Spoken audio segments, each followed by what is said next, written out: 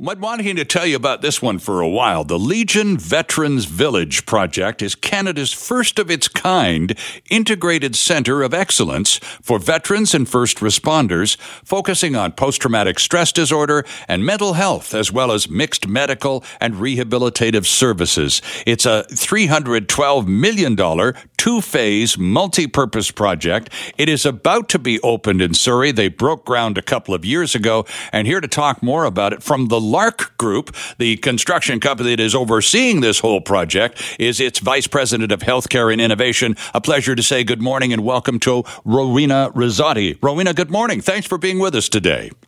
Good morning, Sterling, and thanks so much for having me. Well, it's a pleasure. Tell us more about this project. I said you broke ground a couple of years ago. Did the COVID slow construction, did the lockdowns and all the rest of it postpone or delay construction? Is that why we're still slated to open this summer? Would it otherwise have been open already?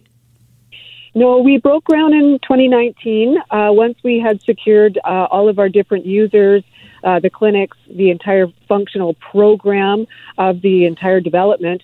And we were very fortunate that during COVID, because we included affordable housing for veterans and first responders and their families, and because it had clinical services within the center, it was considered still an essential type of program, and therefore our construction was not interrupted, and we're very grateful for that we remain on schedule. Interesting. Now, remind everyone where you are. And all I know is that this new facility is being built in two phases in Whalley, in North Surrey, very close to where the BC Lions practice facility is. That's absolutely correct. You're directly across the street from the BC Lions practice facility on City Parkway and 135A Street, right in the heart of Whalley. Right.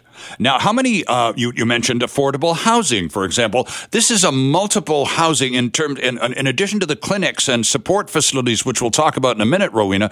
Tell us about how many homes and what type of homes will be included.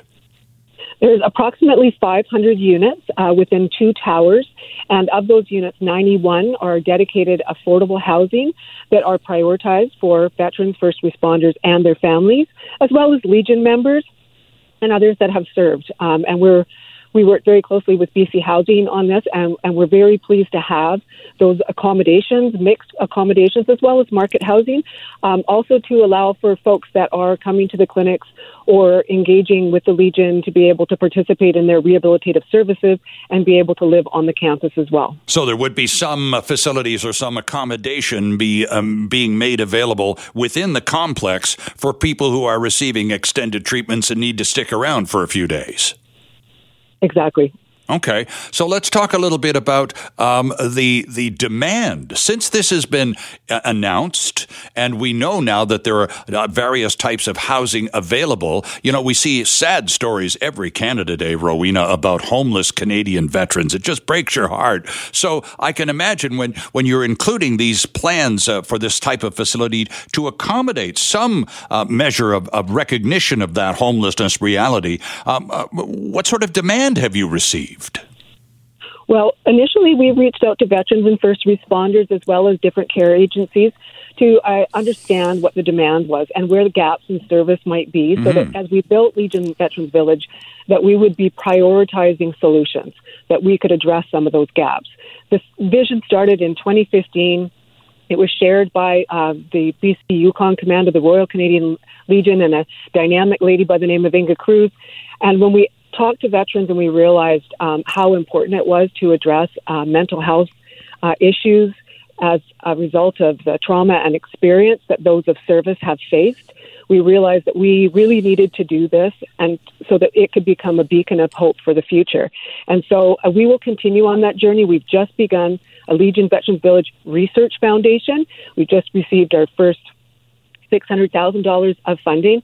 And so our intent is to use Legion Veterans Village not only as a location for care and service, but to become a nucleus to reach out to networks across the country to really change access to care and service for veterans and first responders. And we'll continue to have those conversations to identify what is the next priority, and so that we can use all of this galvanized spirits of so many partners that made this possible, so we can continue to really try to tackle some of those problem areas. That's good to hear. $312 million is a pretty huge pile of dough. Where did all that money come from, Rowena? What sources? Federal, provincial, municipal, Legion? Where did the money come from? Well, the Legion, the Wally Legion Branch 229 owned that property, and they will have a beautiful, brand new 10,000 square foot Legion. In addition, the affordable housing was partially funded through BC Housing, and a lot of the funding for the housing itself went through the sale of the market housing units, of which the first tower sold out in 3 months. And the second tower is just going to be breaking ground shortly.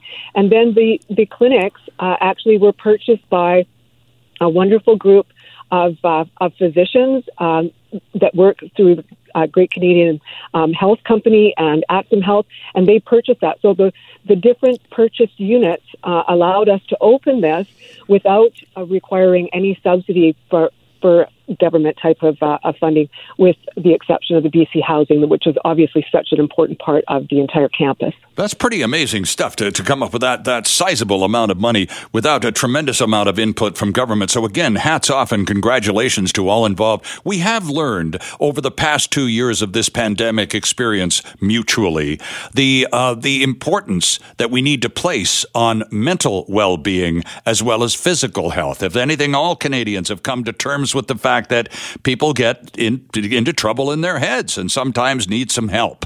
So one of the things this facility is all about with respect to veterans and first responders is the clinics you were just talking about, Rowena. Give us a little more information about the types of clinical assistance that will be available once this building is open. It will be a full mixed clinic services.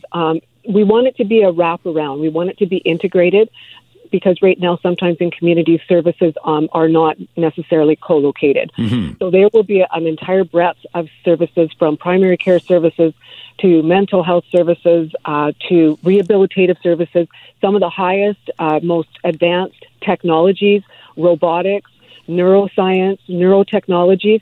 We're really looking at what is the most advanced solutions that are out there, and we want to bring them to be accessible to veterans and first responders. And as you mentioned, Sterling, the mental health challenges as a result of the service for veterans and first responders, and now even more so with all of COVID and our opioid crisis, our frontline healthcare workers who we're hugely dependent on, many are suffering. So there's no time like the present that we need to find solutions and get them into the hands of these folks who have sacrificed so much. And we need to help them because we're very, very dependent on them for not only, our peace and our joy of living in Canada, but also access to healthcare, because they're critically essential workers. No question about it. Rowena, how likely is it that once this model is up and running, and I'll get an opening date from you in a minute, but how likely is this concept, the package that you've created in Wally, to be reproduced elsewhere in Canada? I know the people behind it are very interested in seeing it reproduced. How likely do you figure it will be? Well, we hope by sharing this story and the fact that we were able to successfully complete it and demonstrate its actual impact into that community, we believe that this model, which we have designed so that it can be replicated in any community across Canada with any Legion, it may look a little different depending on what the community needs and the community priorities are. But we want to share this story across Canada so that others can learn from our experience and to be able to help and support them. And the more that we can do this, the more Legions we can help to redevelop. And Legions are essential for the next generation of veterans that continue to serve. As you know, we've got a war in the Ukraine right now, so we know that it's not over yet. It may just be the next chapter is just beginning. Mm-hmm. And this is such a fabulous facility. When is the actual formal opening slated, Rowena? Our formal opening day is February the 8th. Many of the areas will be finished and completed by then, but on February the 8th, we want to be able to welcome the world to come in and see what we've done. Okay, well, between now and then, you and I will talk again and remind our listeners of that grand opening coming up a few months from now. But I just wanted to, on this Canada Day weekend, when we do have a moment to reflect and look at the good fortune we enjoy amongst each other and amongst ourselves mutually across the country, one of the things that we need to perhaps pay a little more attention to is the way in which we treat our veterans and our first responders. And this is just a remarkable project. Congratulations to you and everyone involved, Rowena. It's so worthwhile. And we'll talk again before the grand opening just to remind everyone when it's coming up. Thanks for this on Canada Day weekend. Thanks for having me, Sterling. Hi, it's Shauna, and I might be a bad parent because my kids think French fries are vegetables. Hey, it's Ryan, and I might be a bad parent because I went out for wings when my wife was in the hospital after giving birth. Johnny here. I might be a bad parent because in my house, the tooth fairy gives pocket change. But we're not alone. Len emailed us and said his 6-year-old daughter's Tarzan moment going from love seat to lazy boy by curtains made him more proud than any dance recital. And Andy left his 2-year-old at the rink. All right, guys, I'm sure we're not alone. Like Andy's kid. For stories and confessions like this, make sure you check out our podcast. It's called Bad Parents, and it's available wherever you get your podcasts. I left a glove at the rink.